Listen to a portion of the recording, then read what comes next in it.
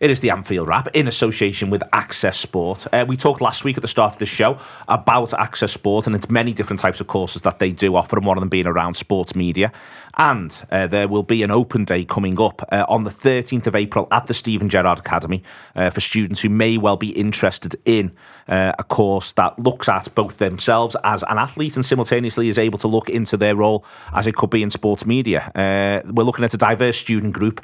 It'll be a 2-year BTEC L3 course. That's the information that I have here. The open day is the 13th of April. And if people are interested and want to be part of it, we will be sharing stuff across the Anfield Wrap and across the Access Sport offering right the way across the country with 17 different locations. There'll be other sports media courses happening. So it's the 13th of April for the Steven Gerrard Academy. We'll tweet out more about that. If you are interested in any aspect of what we've talked about around Access Sport, it is accessport.ac.uk/TAW to sign up. That open day is the 13th of April. It will be good to see as many people there as possible who may have an interest in a 16 to 18-year-old looking to get a role in sports media. It is the Anfield Wrap, as I said. I've got Lizzie Doyle, I've got Phil Blundell, I've got Rob Gutman here.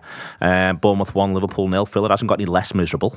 No, certainly hasn't. There's been games this season where you've sort of been able to go, yeah, well, if this had happened or this had happened, but we've ultimately gone to Bournemouth, created very little. Like, we play well first 20. Genuinely, so we create very little. 17th minute onwards, we create very little. But even then, the goalkeeper wasn't under any threat. No, there was the one we cleared. We had one cleared off the line, but it's from a corner, which doesn't really feel like you're setting the team up to play a certain way. It's not a chance that you've created because of what you've done, and everything else was just a bit like what we're doing. Like, the thing that I thought interesting is the team, in terms of we go in with the midfield of Elliott and Bajcetic.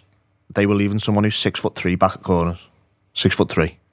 Now, if you're leaving someone who's that big back at corners, that means your team is massive. And we're trying to go into a position where, if you're going away from home in the Premier League, you might be able to out-football a team, but if you don't out-football them from the off consistently, you're going to have a battle. And that wasn't a midfield that was having a battle, and that was the problem. That after they'd realised that we weren't necessarily going to hurt them, which I don't think we did for the first 20, they came into it a bit more. They realised they could gamble a bit more. They realised they could have a go and maybe just have a bit of a scrap and bed in and just out-battle us. And that was the problem for me. It wasn't that we just created chances and missed them, which you can sort of excuse and go, well, okay, fair enough. It's one of those days. It wasn't one of those days. It was just abject. It wasn't one of those days, Lizzie, not least because there's been so many of them across the course of the campaign. We'll get on to the penalty miss. It does feel sort of defining, but it lets Liverpool off the hook to an extent. We just haven't got to grips with it all season, that it's Bournemouth's biggest home game of the season. We can have any view we want on whether or not Manchester City should be bigger or Arsenal should be bigger, but Liverpool is the biggest home game of the season. It's Nottingham Forest's biggest home game of the season. In a few weeks' time, it'll be Leeds' second biggest home game of the season. We'll allow that Manchester United is a bigger home game, but Liverpool's record on the away from home against this generic bottom 10, I still don't really know what the plan is. And as Phil says, they're just allowing themselves to be eaten up. It's absolutely shocking, and I think I'm just really disappointed because I feel like I bounced back from a couple of the defeats and the draws earlier on in the season because I just kind of accepted where we were. And then we've had this bit of a run that we've put together recently, and then we come off the back of battering Man United 7-0. And I jokingly said, coming out the ground, I went, oh, watch now. Be nil. I said 0-0. I was optimistic. I said, watch, it'll be 0-0 at Bournemouth. And I said it a little bit in jest, but there was part of me that I was being deadly serious because 12:30 kickoff as well. That's the fifth 12:30 kickoff we've played, I think, and we haven't won a single one. We haven't won any of them. I don't think we scored a goal in any of them. Everton, Chelsea, this one. Forest, yeah. But we lost that one. Yeah, no, I don't think we scored a goal. But it's like you say, it's this plan, and there's got to be something more at play. It is the thing for me. I think, like Phil said, that first, you said 17 minutes, didn't you? So I actually thought, we've started all right here, but it was quite scary to see how much the heads dropped. They just dropped. And I was like, how can this team who was playing so well literally a minute ago for 17 minutes completely change and play so bloody awful? And it was just a really, really bad day at the office. And like you say, it just hasn't got better as the days have gone on. The bad day at the office stuff, Rob, I take Lizzie's point. I know she doesn't literally mean it like this, but what I'm finding difficult is that Bournemouth clearly had a Liverpool plan. And it's hard to argue Liverpool had a Bournemouth plan. And it may well be that I'm wrong. It may well be that that's been the case, but you've just got to go through there's something hugely ironic in the fact that Liverpool have played really well away from home this season in front of big crowds. Put them in a stadium in front of no one, and they're absolutely rubbish. It's not the idea that that's you can make that point all the way through. Yes, they lose at United and they lose at Arsenal, but they actually play relatively well at Arsenal for 45 minutes. They go to Ibrox and Ajax in Europe and get results. Yes, they struggle at Napoli, but Napoli are the best team in Europe. They get themselves wins at at Newcastle and at Tottenham in there as well. There's been away wins, but it's come against better sides that are higher in the table, atmospheres that are crowds that are bigger. It looks to me like Liverpool, they don't even, not only do they appear to not have a plan for Bournemouth, they appear to not to have a generic bottom 10 away plan. And I'm finding this very, very difficult to watch, and the catalogue of excuses around it feels very, very light off the back of Manchester United getting beaten 7-0 and Liverpool having the full week to prepare. It's such an entrenched pattern, isn't it? Us not getting results against teams. You beat United 7-0. You go, for God's sake, Reds, I know it's been a dog of a season in many respects, but that's the bottom team in the league. You just keep calm. You just let your quality show and you take the win. It doesn't have to be 5-0, 1 or 2. It's fine. But for it to be this Groundhog Day of style of performance, the lack of chances we create the same against in all these cases. It feels the same anyway. It's really, really hard to make any sense of it. It's not just the big crowds we play well in front of. Well, one of the big crowds we play well in front of is our own crowd in the bigger games. It's the big challenges. So however which shows it's a mental issue, right? It is by far a mental. The fact that we can reach that zenith that we reach against United and stoop so low, as we did on Saturday lunchtime, just shows you that it has to be a psychological issue. Yes, you could say, what does the plan mean? Well, I think the plan needs to be a mental plan. I do think we played all right in that first 17 or 20 minutes. So that plan was a good plan, and we were quite unlucky not to score. We've certainly given them a lot of trouble from set pieces, things getting cleared off the line. There's one, God, I can't even remember the chances. I remember the Andy Robbo one, which flashes wide of the post. But it felt like the goal's coming. But when the goal didn't come, we talked about this post-match. This iteration of Liverpool, when the goal doesn't come, it gets in its own head far, far too quickly. And it gives encouragement far, far too easily. And then Bournemouth come away. You and I were talking during the game.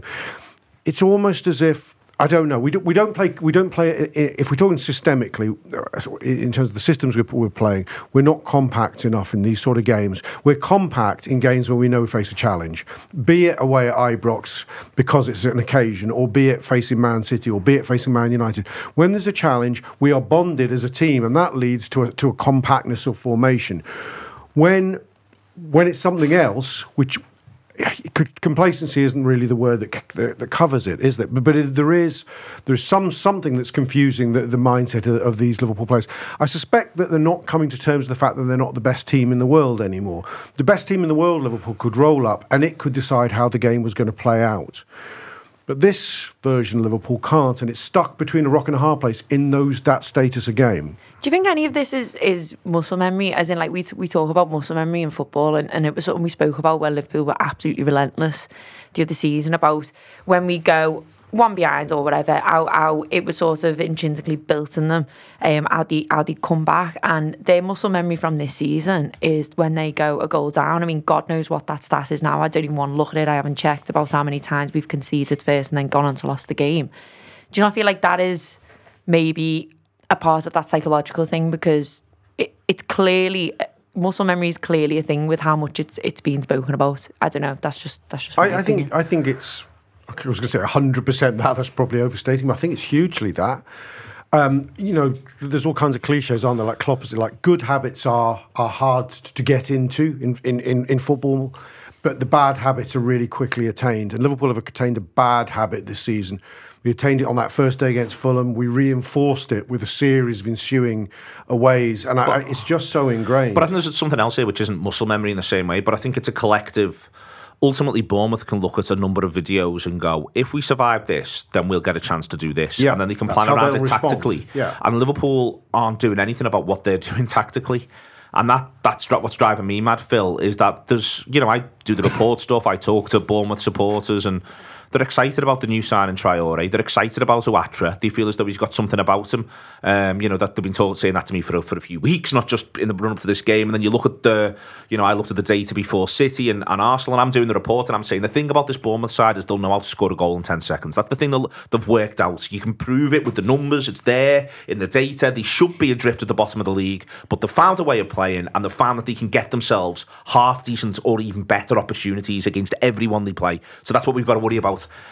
And then you watch it and you're like, so have we not been worrying about that then? And I'm not saying for a second I'm in any way, shape or form really good at this. My point is more, I expect Liverpool to be really good at this. And in the past they looked really good at it. And at the minute it just looks as though every single side has got themselves their neat little plan to create a tidy opportunity against the Reds. Yeah, I'm not 100% sure on the mentality thing on Saturday. I think it is a thing in general. And I fully agree that it has been a thing all season. But I think Saturday was more bad decisions from the manager. Like, as I talked about a minute ago, I'm not sure the midfield from the start is a midfield you go away from home in the Premier League. It was against big lads. Exactly. It played at home against the same three play at home to Wolves, and they dominate the ball, and it's much better because Wolves are the away team and they're happy with 0-0. But Phil, haven't we had? It's only a few weeks ago where we had a brief flurry of a revival with Keita, Bajcetic, and Thiago, right? Which you think now and you go, fuck, not that midfield. I just think personnel is. They didn't actually win a game, those three, though. Yeah, part of the it's Wolves, not that. But there was Wolves away in the FA Cup. Fabinho and Henderson have been involved in. They play. I think they both play against in 4 or 5 wins. Newcastle away. Right. They play against Newcastle away. The two of them were a huge part of it, and whether it was Bajcetic or Elliott, he wasn't Henderson, you know. No, but at the same time, you don't have to substitute Henderson for an 18-year-old. We played 2 teenagers on Saturday away from home in a Premier League game, which I'm just not sure is a particularly good idea. But even then, after we made changes as well, it felt like, and this is going back to what you're talking about the plan seemed to be, I'll just put some good footballers on and we'll be better than them. And I was watching that second half. I think we got to the byline once and we get a penalty from it. We get to the byline once, as far as I'm concerned, and put a cross in. And it gets us a penalty. The rest of the time, it was 4 lads playing up front who all wanted to come inside or be in the middle or drive through the middle. There was no ability then, because we've got 2 in midfield. The fullbacks can't properly get up the pitch, and sometimes you can play inside and the fullback can come around the outside and Robertson can get to the byline and put the cross in. But because we've got 2 men in midfield, they can't do that. Now, that formation, to me, it looks like it might work, but one of the people has to be Diaz. Like, you've talked about transition this season, Neil, and see about what we're transitioning towards. And I think another part of this is the manager doing things and seeing that if they do or don't work. And it felt like that second half Saturday is something that he's going to look at and go, right, that doesn't work, or I need to change this, I need to change that, because I just don't see how you could make it get any easier for Bournemouth to defend against 4 attackers when they're all basically standing in a bunch next to each other. There's no one making the pitch bigger, and there's none of the midfielders are able to sort of play a ball through to even get them in behind the defender. And that's even if you can exploit the minimal space between the goalkeeper and the defenders. It just looked like we kept making the pitch small. Exactly. That's exactly what I'm saying. We made so many just bad decisions from the outset, and true. We can say X, Y, or Z about mentality, but if you're not set up in the right way, the mentality doesn't really matter, because if you can't get the ball into positions where you can score, it doesn't matter what you think of going backwards or forwards or whatever. Their goalkeeper doesn't make a save all day. Doesn't make a save of any note. Not even from a Not penalty. Like, there was no point where you thought, oh, we're going to score here. It just wasn't good. I'll come back to you, Phil, on this. Just the idea of, first and foremost, Bournemouth throwing men forward from deep. But there's something bigger for me around, again, to talk about the setup. I think it makes it harder for Fabinho.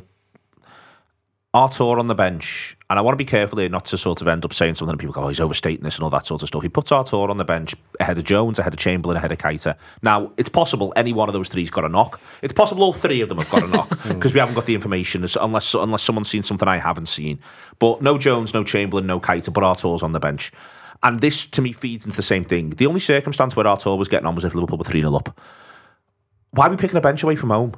Off the basis of the fact that we want to do X if Liverpool get 3-0 up. Because it's not like there's loads and loads of patterns of Liverpool being 3-0 up away from home against teams in the bottom of the league. And in part of making the pitch bigger, and in part of them being able to throw men forward from deep, Firstly, part of what a mass defence allows you to do is then when you do make the run, it'll automatically come from deep. So this is a team taking a strength in terms of how they're dealing with us and then turn it into another strength as long as their lad runs fast enough and B, works hard enough, which Atra's case he does, and he gets in. And then as part of that, this is back to the sort of the doing something a bit different, making the pitch big. I know there was a lot of fuss, I'd say overstated fuss, but I wasn't doing shows at the time around Keita after Crystal Palace. Chamberlain has had a really funny season with the manager where, for me, he did his job when he played that left-hand side role for a period. There's no sign of him. If you want to go to 4-2-4, you can make an argument that you could at least have Chamberlain hold one flank, and he could do that for you. And the Jones thing to me just feels really, really odd, because it's not as though Artur's going to be here next season and he's nowhere to be seen either. And I see all of this as part of the same point, which is we've not gone in to win the right to play, and we've not gone in going, this is going to be really hard. And that's what really worries me, because it was going to always be at least a slightly difficult game until you did get your 2 goals ahead. Yeah, and without knowing what the other 3 were doing, it felt like the Arthur thing's a little bit of, we'll keep him involved. He can't be involved on Tuesday, can he? So they're trying to make him feel involved in that respect. That, come and sit on the bench at Bournemouth. Maybe we'll get you on. But the idea that you've got the concept of maybe we'll get you on in your head is a bit arrogant to me, because that team, combined with that, it feels like we just sort of expected to turn up, pass the ball around them, and win the game. And that's not what you're doing. Without going all Graham Souness and going our league. You can't just go away from home and expect to pass the ball around a team who are fighting for their lives and are also massive. Like you just can't expect to do that. And it was like we just thought, we'll just turn up and we'll score here. And then once you get to 25, they'd all gone, what happens here? We haven't scored yet. We were supposed to score by now, and we were supposed to be 2-0 up at half-time, and we were supposed to bring everyone off on 60, and we were supposed to have a nice rest. Like, in the same way that Trent comes off, clearly because they decided before the match, he's coming off. And all right, the substitution nearly gets us back into the game, because the man who comes on it right back gets us a penalty, effectively, with a really good ball. But still, you can't... I just don't think you can bring him off and go, well, he said he was coming off, so he's coming off, which... We didn't play in the week. We're not playing next weekend. He's probably not going to go away with England, I wouldn't have thought. Because I think we're probably back into the realms of, I don't need to pick him now. It's not a tournament. No one cares about it, so we'll probably leave. He's probably going to get 2.5 weeks off after Wednesday. And we're picking teams that way. And I know he started a lot of games recently, but it just felt like we'll do this. And but also part of why he plays the 2. So again, I can talk about Jones and Chamberlain and Keita, and we can talk about Henderson's got a cold.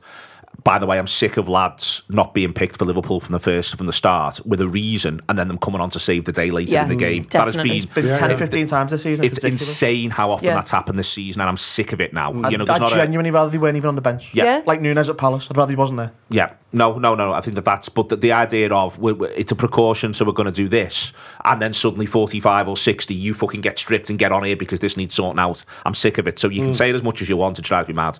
But the next phase of that... It is your fault, Rob. Literally, the manager said it is pre-match. You said not on me. I mean, you were just repeating what he said, but you were saying it before. But as part of this, though, Lizzie, that's part of the point there around. We're going to take Trent off, and it's going to be Milner who comes on for him, because at the minute Gomez is injured. So this is the way this is going to work. It's going to work that way around. Well, that precludes him from picking Milner in centre mid, instead of one of the teenagers. Yeah, which is wild. And so, but this sort of these decision trees as you go through them at times, you're just left going, well, if you're not going to fucking take it seriously, and that's the one thing that I don't think about this manager, and yet it just feels at times this season, the number of games afterwards, you're going, well, if you're not going to commit everything to the first 45 minutes, then why should anybody else? Yeah. And that's what concerns me in there. Yeah, and listen, we obviously don't know what he's thinking. Like, bloody hell, if Klopp was listening to this, he'd go, that wasn't my thinking or whatever, but that's certainly how it looks. And I think... I did have a train of thought then. I feel like I've just lost it. But just with sheer annoyance. Yeah, I think for me, like, what I'd say is that we have a balance, or we had a balance, and we finally struck the balance that we've been looking for all bloody season in that midfield, and he just chooses to go against it and leaves, like you say, someone extremely capable of filling that Jordan Henderson-esque role on the bench and then bringing him on sort of at right back on 60 yards is just mental. And this idea that, like, that was my thought. Jurgen Klopp says, and has said ever since we've known him, but ever since he's been in charge of, one game at a time. We only look at one game, and that has been repeated and that has been stressed the whole time of his tenure. But that just felt like that did not apply this time. And it feels like it's not applied all season, Lizzie. No, you're right. You're 100% right. But if there is a bit of an eye on Real Madrid, like I kind of get it, but you also do have to. Listen, I love Liverpool, and I think Liverpool can turn any football game around, because at the end of the day, a football game's a football game and anything can happen. Bournemouth can go and beat Liverpool 1-0. Do you know what I mean? It's not too out of the realms for anything to happen in a football game. But you've got to be a bit realistic at times, and he's got to look and play what's in front of him. And I think for me, what that screamed to me was, we're just going to turn up. I'm going to tell you how to play, but I'm not going to tell you how to deal with Philip Billing. I'm not going to tell you how to deal with Dominic Solanke, getting in behind. And it just looked like nobody had a clue what they were doing. They were following this plan, which is, we're going to do this. We'll have you off at this time. This person's going to come on. And that's the end of it. And there's almost like no argument. And I kind of like the Jota substitute when I first saw it, but then it was very clear within the first however many couple of minutes that it should have been a midfielder coming on and not Diogo Jota. But you don't have to stick to that, because you've got 5 subs and you can change it again on the hour mark. You just have to say, right, this is the way we play now, and just sort of stick to it relentlessly. He got himself into a pickle with the other subs though, didn't he? Because he put him on, and then he obviously wanted to bring Firmino on, and he couldn't take a midfielder off. He had to take Nunes off effectively, or he'd have to take Gakpo off. He'd take off Salah, and I think that change made us weaker. There was a cross came in probably on about 85, and it sort of rolled through the 6-yard box, and I was like, well, Nunes would have been there for that. And Firmino's outside the box, and Gakpo's outside the box. Taking off your most creative player though, in Trent, like you said, we're not playing Fulham now at the weekend, and by the time he's next going to play, it's a bit mad taking him off at that point in the game, because it's not as if he was defending horrendously. And I think, listen, I know Elliott gets a lot of stick, and I'm not actually aiming this at Elliott, I'm aiming it more at the right-hand side of that midfield. But like when Trent doesn't have a Henderson in front of him, he does struggle a little bit more, and I think Trent is a lot more exposed. But I wasn't watching that thinking, oh, Trent's getting turned inside out and Trent's this. I was just really quite pissed off by that substitution, that you're chasing a goal, you're 1-0 down, and you're essentially taking off your most creative and flair player off the pitch. I want to talk about the centre-backs, Rob. And the reason why I want to talk about the centre-backs is because if Matip... Go on, you talk about the manager then. Well, I'll come on to centre-backs, but when the result's not good, I think it's a little easy to see every decision as a flawed one. I agree. And I do, and whilst I can't disagree in isolation with you pulling Nunes off feeling wrong, pulling Trent off feeling wrong, I feel the way if we score in that first 17 minutes, and I do think we play well, and we do play well enough to score, we could have just got one off a set piece. It's how football goes sometimes. You just do happen to get your first goal, you break down a left side like that. I think we probably do go on then to get the result we want. And nothing said really about the Bajcetic, Fabinho, who else in midfield? Elliott midfield. But when it goes wrong, it was like the Palace game in that respect. I think my bigger issue with the managers... But can I come back to you on that first, and then you can do your bigger issue with the manager? The reason I say that is because if we score in that period where we're on top, we go on and we have a different game. Yeah. You can say that about Nottingham Forest, and you can say it about Brentford. Leeds, off the top of my head. Well, Leeds are separate. We do score against Leeds at True least. That, yeah. Forest and Brentford, and these are away games as well, and this is my other point. Forest and Brentford, the 2 games where Liverpool don't play brilliantly for 45 minutes, but start and are the better side in both of them. Have a flow in the first 20 or so, and then they begin to go badly wrong. And this is where I then grow annoyed, because that's happened. So what's the plan for when that happens? What are we doing when we get 20? It's 0-0, we've been the better side. What does the next 10 look like? Because this Liverpool side under this manager has had a plan for what the next 10 looks like in that scenario away from home. They've had a plan for it in the past. So what's the current plan for when they get to go? These have punched themselves out for a bit here. It's only for a bit. That's the way football matches go. There's an ebb and a flow. Yeah. And that's what I'm annoyed about, is that it happened against Forest, it happened against Brentford. There's probably another away game that I haven't got to hand where it happens to a degree. And now it happens against Bournemouth. And that's... So your point's a really valid one in the grand scheme. But the argument can't be, well, what happens if we get to 20 and it's not come for us? We go, fucking hell. Yeah. No, I know. But it's how we... and I'm so sorry to be the guy who's focusing on the mental, as though that's all there is in sport. I know there's not all that. And mental begat system flaws, and system flaws begat mental flaws. You can go around in circles on that one. I think the problem is how they are, and the recurring theme is how they're reacting to adversity. All season long, they have not taken conceding a goal in any circumstance well at all. I mean, God forbid if United had scored first at Anfield last week. We're writing a very different story of how we might have won at Bournemouth in the end. But the plan is Liverpool didn't set out to dominate 20. Then, as you say, right, with the ebb and flow, then Bournemouth to have a strong 10. They set out to dominate the football match. So the spells where they weren't on top were just flurries of deadness in midfield. It's the fact that they get confused in their own heads. They get ragged. They get ragged in terms of their setup. Not their setup. They're compact. I keep using that cliche. They stop being compact. They're frustrated. They're letting frustration overtake them. This is what I think's happening.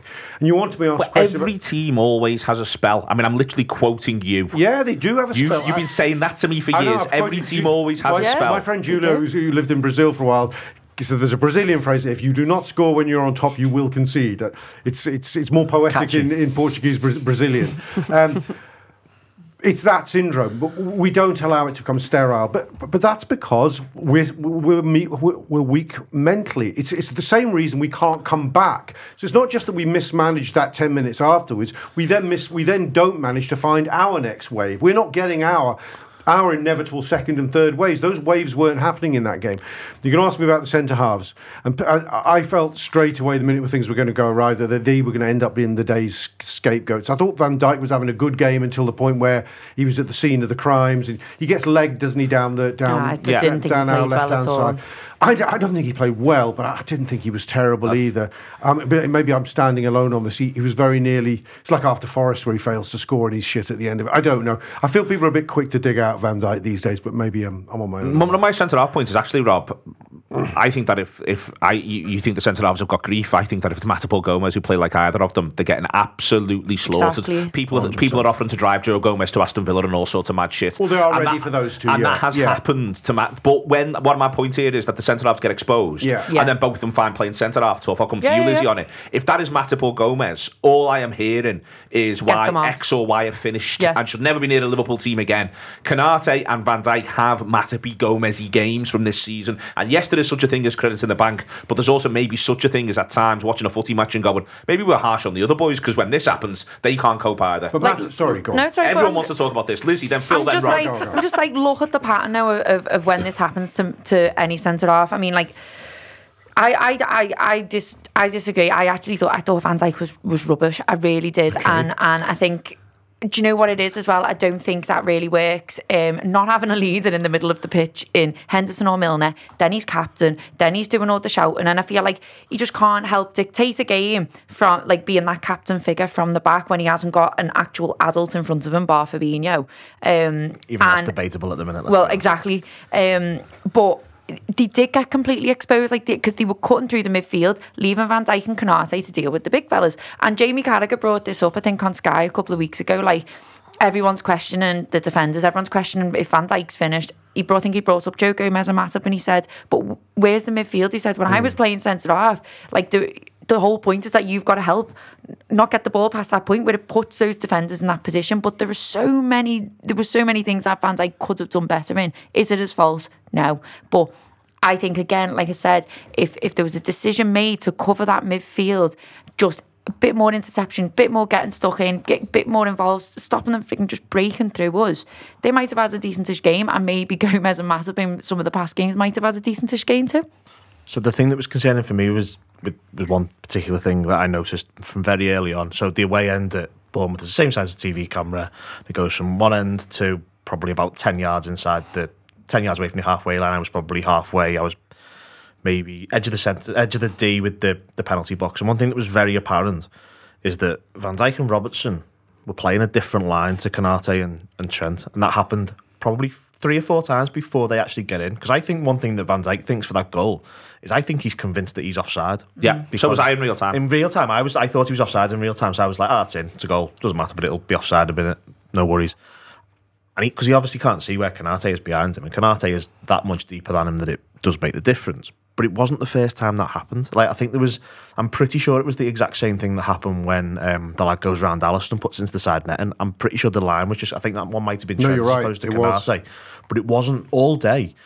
the two of them, like Robertson and Van Dijk, were in perfect sync, and Trent and Konate seemed to be in perfect sync as well for the most part. But the two sides of it weren't. I don't know why that was, but was it one being braver than the other side? Was it one being too brave? Was it? It made no sense, and it looked like they were just doing different things, like they'd been told to do different things. I throw this back, Phil, because I think there's something in the idea of, in terms of what Bournemouth were doing with the late run and all of that, you suddenly end up, I think, in a situation where there's a defensive instinct, rightly at times, wrongly at other times. You've got, my point here is having an overall plan. When they do this, what do we do? So if they're beginning to make good ground there, is the thing that we do is that we drop 5, or is the thing that we do is that we step? And it looks to me as though at times Liverpool just fall between the stools, and that's what you're sort of describing. Then Liverpool exactly have fallen between the stools. Konate's thinking, this lad's getting in on that side, I've got to drop, I've got to cover across, and that's the way this is going to work. Trent's thinking, Jesus Christ, there's going to be another back post Trent Alexander-Arnold moment in a minute, and everyone's going to do this. And Van Dijk will always go, we're going to be bolder. And that will always be Virgil's response. We're going to be bolder, we're going to go. But they've got, as you say, there's not a right answer. You just have all got to do the same thing, boys. And that's what it looked like. It looked as if, like, one side had decided this was the right thing, the other side decided this was the right thing, and I'll be perfectly honest, I don't care which is the right thing. Just do the same thing. If it's wrong, at least do the same thing Do you wrong. reckon it was a lack of communication? Like I say, I'm not saying, oh, this is because Van Dijk was captain, but genuinely, right, when Henderson or Milner play in that midfield, they're screaming at everyone around them. Who was telling Bajcetic and Elliott what to do? Because it certainly wasn't Fabinho. What I think's hard, you know what I mean? What I think is hard, dealing with everything at once rather than just organising his back line. That's what I think. I think that's hard to do. I think that you end up in a situation. I don't like Virgil as captain for this reason. Not because I don't think he's a great leader. I just want something missing. I just want him to sort out that 5. The 5 that he's in, I want him to captain that 5, and then whoever's in the midfield captains the other bit, and then it all works. Yeah, because no one in that front line isn't going to do it, are they? I mean, there's Salah, but he's too busy looking after himself as he should do, being Mo Salah, Cody Gakpo and Darwin Núñez. But those two young lads needed something from somewhere, and probably Van Dijk's taking that responsibility, and he's trying to sort them out, scream at them, and by that point he's like, shit, I haven't done, my back line. I don't know. The way that the defence has been exposed this season is because of what's happening ahead of them. What the syndrome Phil described can only come about because of hesitancy. Hesitancy is caused by being an uncertainty about what's going to happen next. At our peak, when we had a pressing machine and from the very front, active at all times and could be trusted, when we had a midfield that was consistently being played and they knew how to respond to it, at the point a ball moved to an opposition midfielder in midfield and there was a threat of a ball coming forward, that back line would know as a unit what the percentages of the next outcome on the pitch was going to be and would move decisively as one. When it's confused because they don't know if Bajcetic is going to drop or press at that moment, they don't know if they've got the full fat version of Fabinho, they don't know how Gakpo reacts in these situations, it's not Bobby. All those things are subtly playing in. And also recent, as you use, muscle memory experience of nothing going to plan, and those microseconds of hesitancy are what creates those imbalances. I think it's that, but I think there's something else as well, which is that what they used to do when the going wasn't good for 5 was play something that looked a lot like 4-5-1. And just get through a period of 4-5-1, and they never do that now. Yeah, they don't. Yeah, they never go. They never have. And if you even think about this season when they've had to reset and go back, and when you were talking before about Bajcetic, Keita, and Thiago as a midfield, that Wolves away game is 4-5-1. They just go to 4-5-1, pull up with it for a bit, and then they go from there. And this is, I think, blood domination. They won't settle for that. They won't just basically, or the idea of just for 10 minutes, we're just going to do something else for 10 minutes. Yeah, they just won't do and that's what used to happen. And I don't know if that's a personnel thing in part, or whether or not that's just now a sort of a shift in attitude in part, or whether or not there's something else going on that would maybe not quite entirely, that this is the thing that they're transitioning to when they're out of possession, and it is a little bit different to what was. For instance, they might want to transition back into a 4-4-2.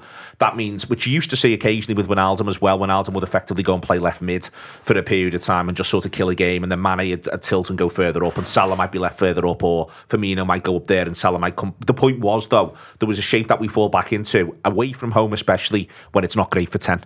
And we just get through that period of it not being great for 10, ask the opposition a few more questions and go from there. That is not happening at any point in any of these away games that we're talking about. Not in any of them. No, I'm going to bring this around, though, that there is... I was thinking on this on the way to talking about it. We do tend to get very narrowly drawn in, which is human nature, to talk about this was shit, and it reminds me of the other days when it was shit.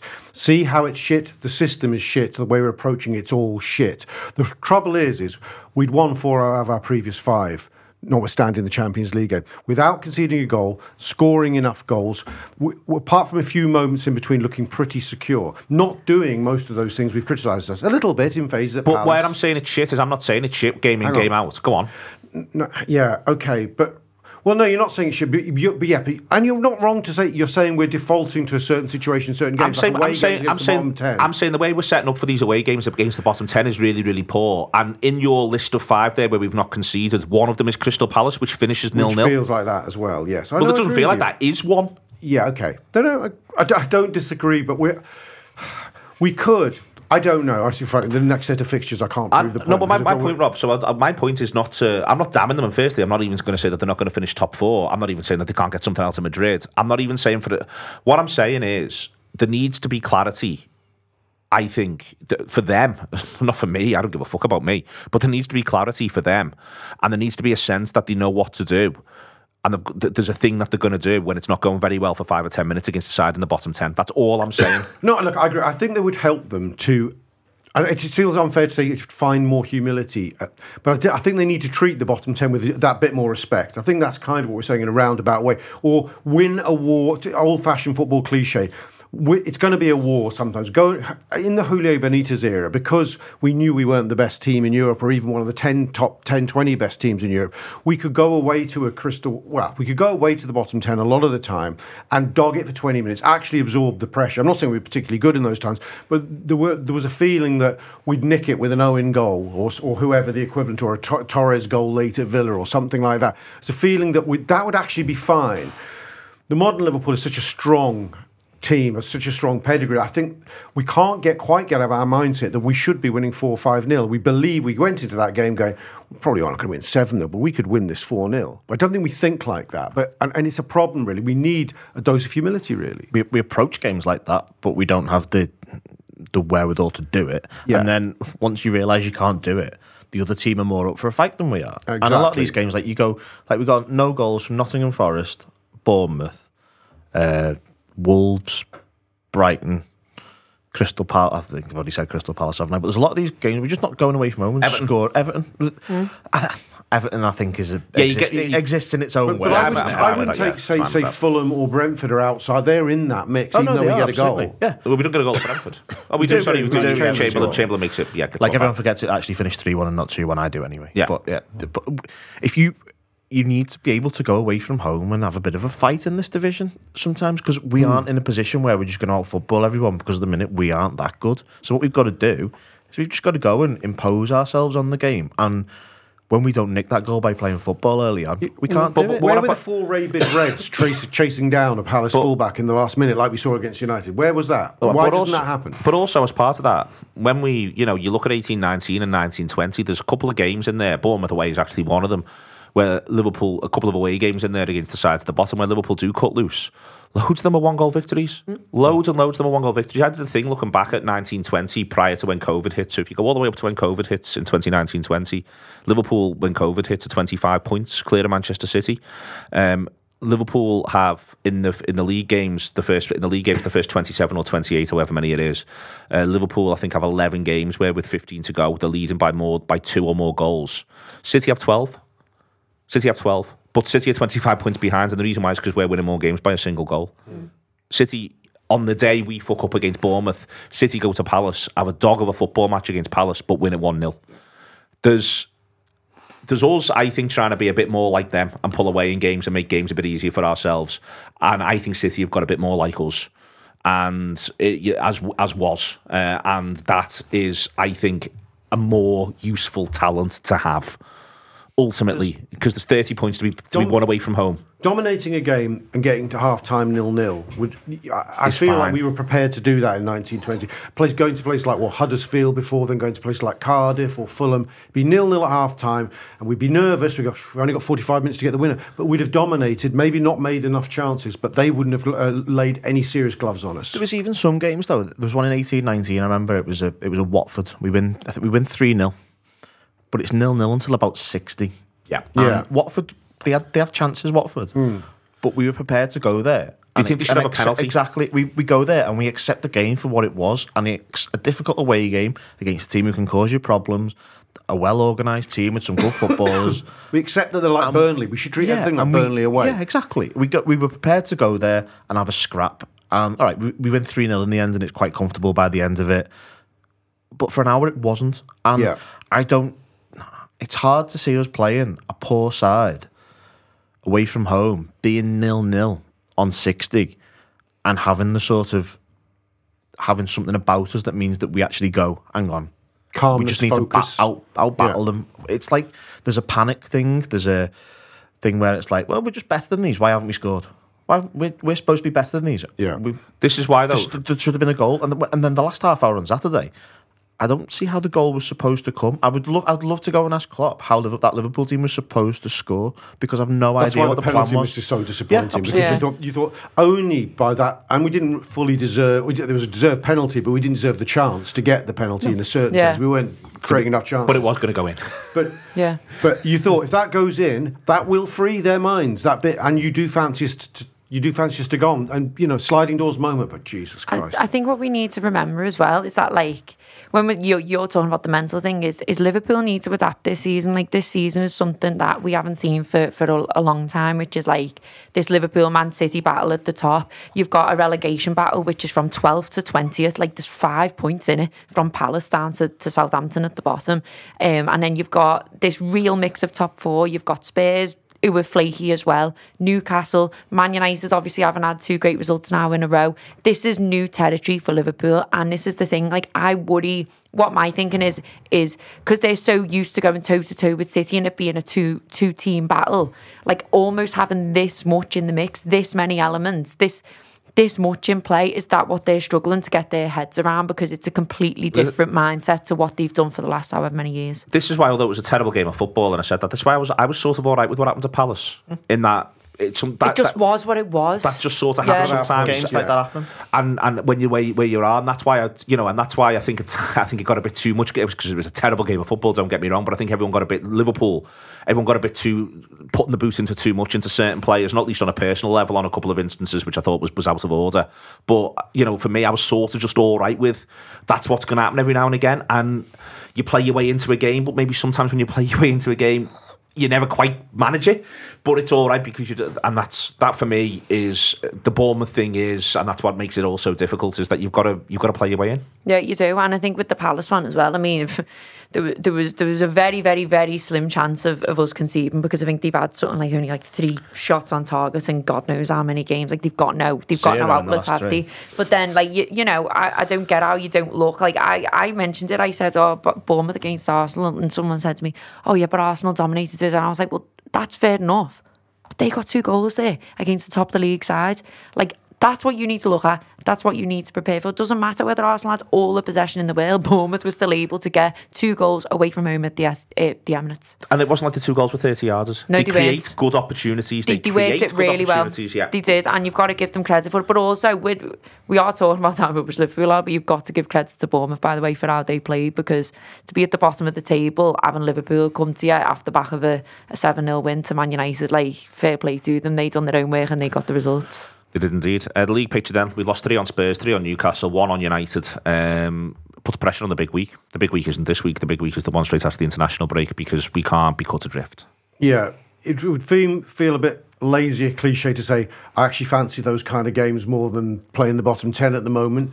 And but I do, without expecting us to be able to go and beat City, Chelsea and Arsenal, I'll feel more settled going into that week in a way. They're not all free hits, because that City one isn't half 12 again. I don't.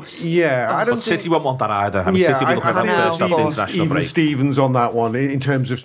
I'd rather, given they're going to be strong favourites at home against anybody, I'd rather them have to put up with the cycle getting in their heads about 12:30 as much as us. I don't know.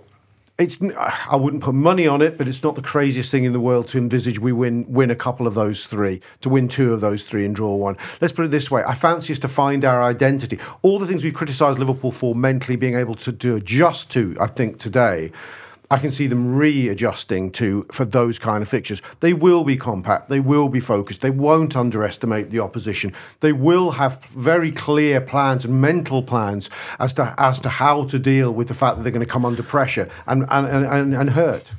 Why? When you say all that, that makes me want to say fuck off Liverpool even more. Well, exactly. Well, of course it does. This is a fuck off Liverpool of a season, isn't it? I know it is. As you were going through it there, all that was going through my head was a really strong... What annoys me about it is we're becoming that team. The team we watched during the 30 wilderness years, which is we don't half show up against some of the big teams like those very 1996 or so. Yeah, those rambunctious Anfield occasions where we did United at home or we went and won somewhere big. Peter and Love's just should we get to Istanbul and wear white suits? Yeah, can we fast forward through this phase? You're off to Madrid. Yep. Are you going? No, the allocations done me over. Done you in, yeah. I cut my own allocation. You cut your own allocation on this one. I decided I didn't deserve to go. It is... what's reasonable to expect? I think with Real Madrid games, just don't expect anything. That game of football will break out. Genuine, so I was probably the most all-right person there was with the first game because I'd sort of mentally prepared myself for the fact that Real Madrid can do quite literally anything. I wasn't sort of expecting them to score 5 goals and be 2-0 down and win 5-2, but I'd sort of gone, well, it's Real Madrid. Anything can happen. And that works both ways. Like last season, they win 3-1 at Chelsea in the first leg of the quarter-final. They're 3-0 down after an hour. 3-0 down at home to Chelsea. It wasn't a particularly great Chelsea team at the time either, was it? Let's be perfectly honest. I think the other thing that's in our favour is everyone goes, it's 3-0 at Real Madrid, but it's not really a normal 3-0, is it? No. If you're 1-0 up in a game of football, the other team will change their approach to try and score. If we're 1-0 up, Real Madrid aren't going to do anything differently. They're going to try and basically, miles behind. We don't want to concede a second goal. If we're 1-0 on 70, that's fine. I still think that we haven't, look, it's beyond obvious that we have very, very little chance here. I don't care what anybody says or how anyone wants to invoke glory of former years. But I think the only way to approach it is as if the first leg was 0-0. I think that, 1-0. No, as if we'd won it 1-0. I would play it. I know that goes against what you're saying, Phil, but I think if it becomes sterile... I'm just fascinated by what you do. Well, I'll tell you why. Because I think the only chance we've got to win, to turn it around, is to get the first goal. We have to get the first goal. I know that's beyond obvious in football. I think if we chase the first goal, I think Madrid will be ready for that. I think I'd then be delighted for us to be the hysterical, let's come on and try and blow us away, Liverpool, barnstorming. I think they're waiting for that. I think if it goes sterile and then we wait for a moment and then I think we have to try and Madrid them a little bit. I just want to see them have fun, I just want to see them freed a little bit from these mental shackles we keep talking about. 4-2 is about most fun we'll have. Yeah, because we'll get 2 goals. But I'm just saying, about going into it though. We've got no Fulham at the weekend. We've got no games, and then like Phil said, it's the international break, and we come back. We've got a lot of time off. You're 5-2 down. There's nothing to lose. If we get beat 5-0 there, so what? Do you know what I mean? It's the same. However which way you go out, you're going out. So why don't you just go and just try and just go with the mindset of let's try and enjoy ourselves. We love these big occasions. Let's treat this as a big occasion. We're playing in the Bernabeu in the Champions League, and just try and relax a little bit, I think, rather than getting too in their own heads, and just go in with this we've got nothing to lose attitude. That's what I want to see. The way I want them to approach it is that it's a 70-minute game that they need to win.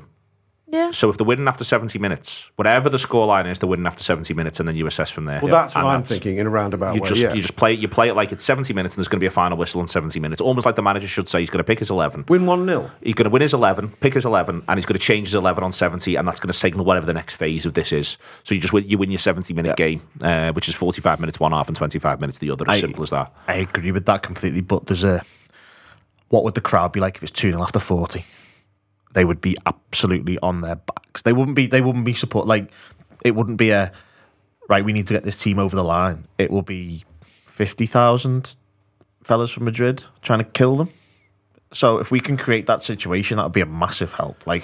They also have the knowledge that the 3-0 Chelsea will in some ways play in their head. The PSG one last year as well, where they were basically 3-1 down to PSG on aggregate, I think, weren't they? Yeah, with about 20 minutes to go. So this is a team that, to pull yourself out of positions that Real Madrid have been in the last few years, they need to get themselves into them in the first place. This is, so everyone talks about the miracles they put up with, and we've done our own miracle stuff. For you to need a miracle, you need to be in a situation where you need a miracle in the first place, and they've put themselves in bad positions on a fair few occasions. So We've just got to try and do that again. But also, Phil, they haven't found, if we're trying to be positive about it, they also haven't found themselves in the inverse position. They did everything from the back foot last season, that's didn't they? exactly that. No, Yes. they didn't. No, Chelsea did. Chelsea didn't. They were 3-1 up after the first leg. Madrid were. Yeah. Yes, sorry, yeah. But in enormous But they amount got of cases, themselves, that's sort of what I mean, they got themselves into the inverse, and that's they liked teams getting comfortable. They are the comfortable team going into this. I'm not necessarily sure they are smoking cigars at 1-0 down at half time, if that's what happened in the Bernabeu, because they know they're one goal away from a panic station. They also know there's a Liverpool side that just scored 7 against Manchester United. They also know it's a Liverpool side that just got beat 1-0 against Bournemouth. Team will be the team that plays against United. Yeah. Elliott, Henderson, Fabinho midfield. Does anyone want to say it won't be that? I think it might be something else. I think it'll be Fabinho, Henderson, and another. I'm just not sure who the other is. I think I thought the kid, as we'll call him, he's looked 18 a couple of times. He did against Madrid. He did against Madrid, if we're being perfectly honest. Yeah, that might play in. So I could see it with Fabinho, Henderson, Elliott, yeah. I don't know. I have a feeling he might do a Bajcetic. I don't know. I haven't looked at the Real Madrid sort of injury news, because I imagine that they've got Kroos back potentially. I don't know where Tchouameni's up to. Any midfield that they put out is brilliant anyway, isn't it? So I just think for me, is Thiago anywhere near it? No. So Diaz is. It's for me. I just feel like what Bajcetic gives you that Harvey Elliott doesn't. It's just that little bit more of Thiago-esque. The eye for the pass, those little things, and I would prefer to see that personally over Elliott, but I think it's much of a muchness in a way. The only thing on that is I think it's really hard to start with Fabinho, Henderson and Bajcetic, because you've also got to assume that it's 120 minutes. Yeah. And if you start with those three, there's not a lot off the to bench come off in the bench. terms of No, you're right. Yeah, legs and there's a lot of asked of Milner there, I think, to do Arthur, two things. He's back in the fold. He's not eligible. Sorry, yeah. You think it'll be that? Do I think it'd be that? Yes, I do. I think Elliott will start with Fabinho and Henderson. I'm not. Are we 100% sure that Gakpo starts? I think we're pretty sure Salah and Nunez will. I'm not 100% sure Gakpo starts. He didn't have a great, bad game actually against Bournemouth. Let's call it what it was.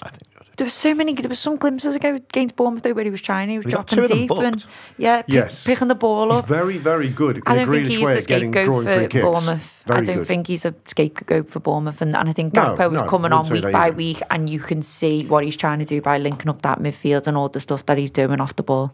Yeah, I wouldn't be unhappy, but I don't know. Okay, excellent stuff across the board. Apart from Saturday, 12:30, which was dreadful. Thank you very much indeed for Sam Walker for jumping in and producing audio and video. Rob Gutman, Phil Blundell, Lizzie Doyle. We had access at the start. Do check out that open day if it is something you are interested in. Do get stuck into all the app, all the obvious bits and pieces, everything that you need post-match Madrid. What will you need post-match Madrid? Well, let's just go there and find out.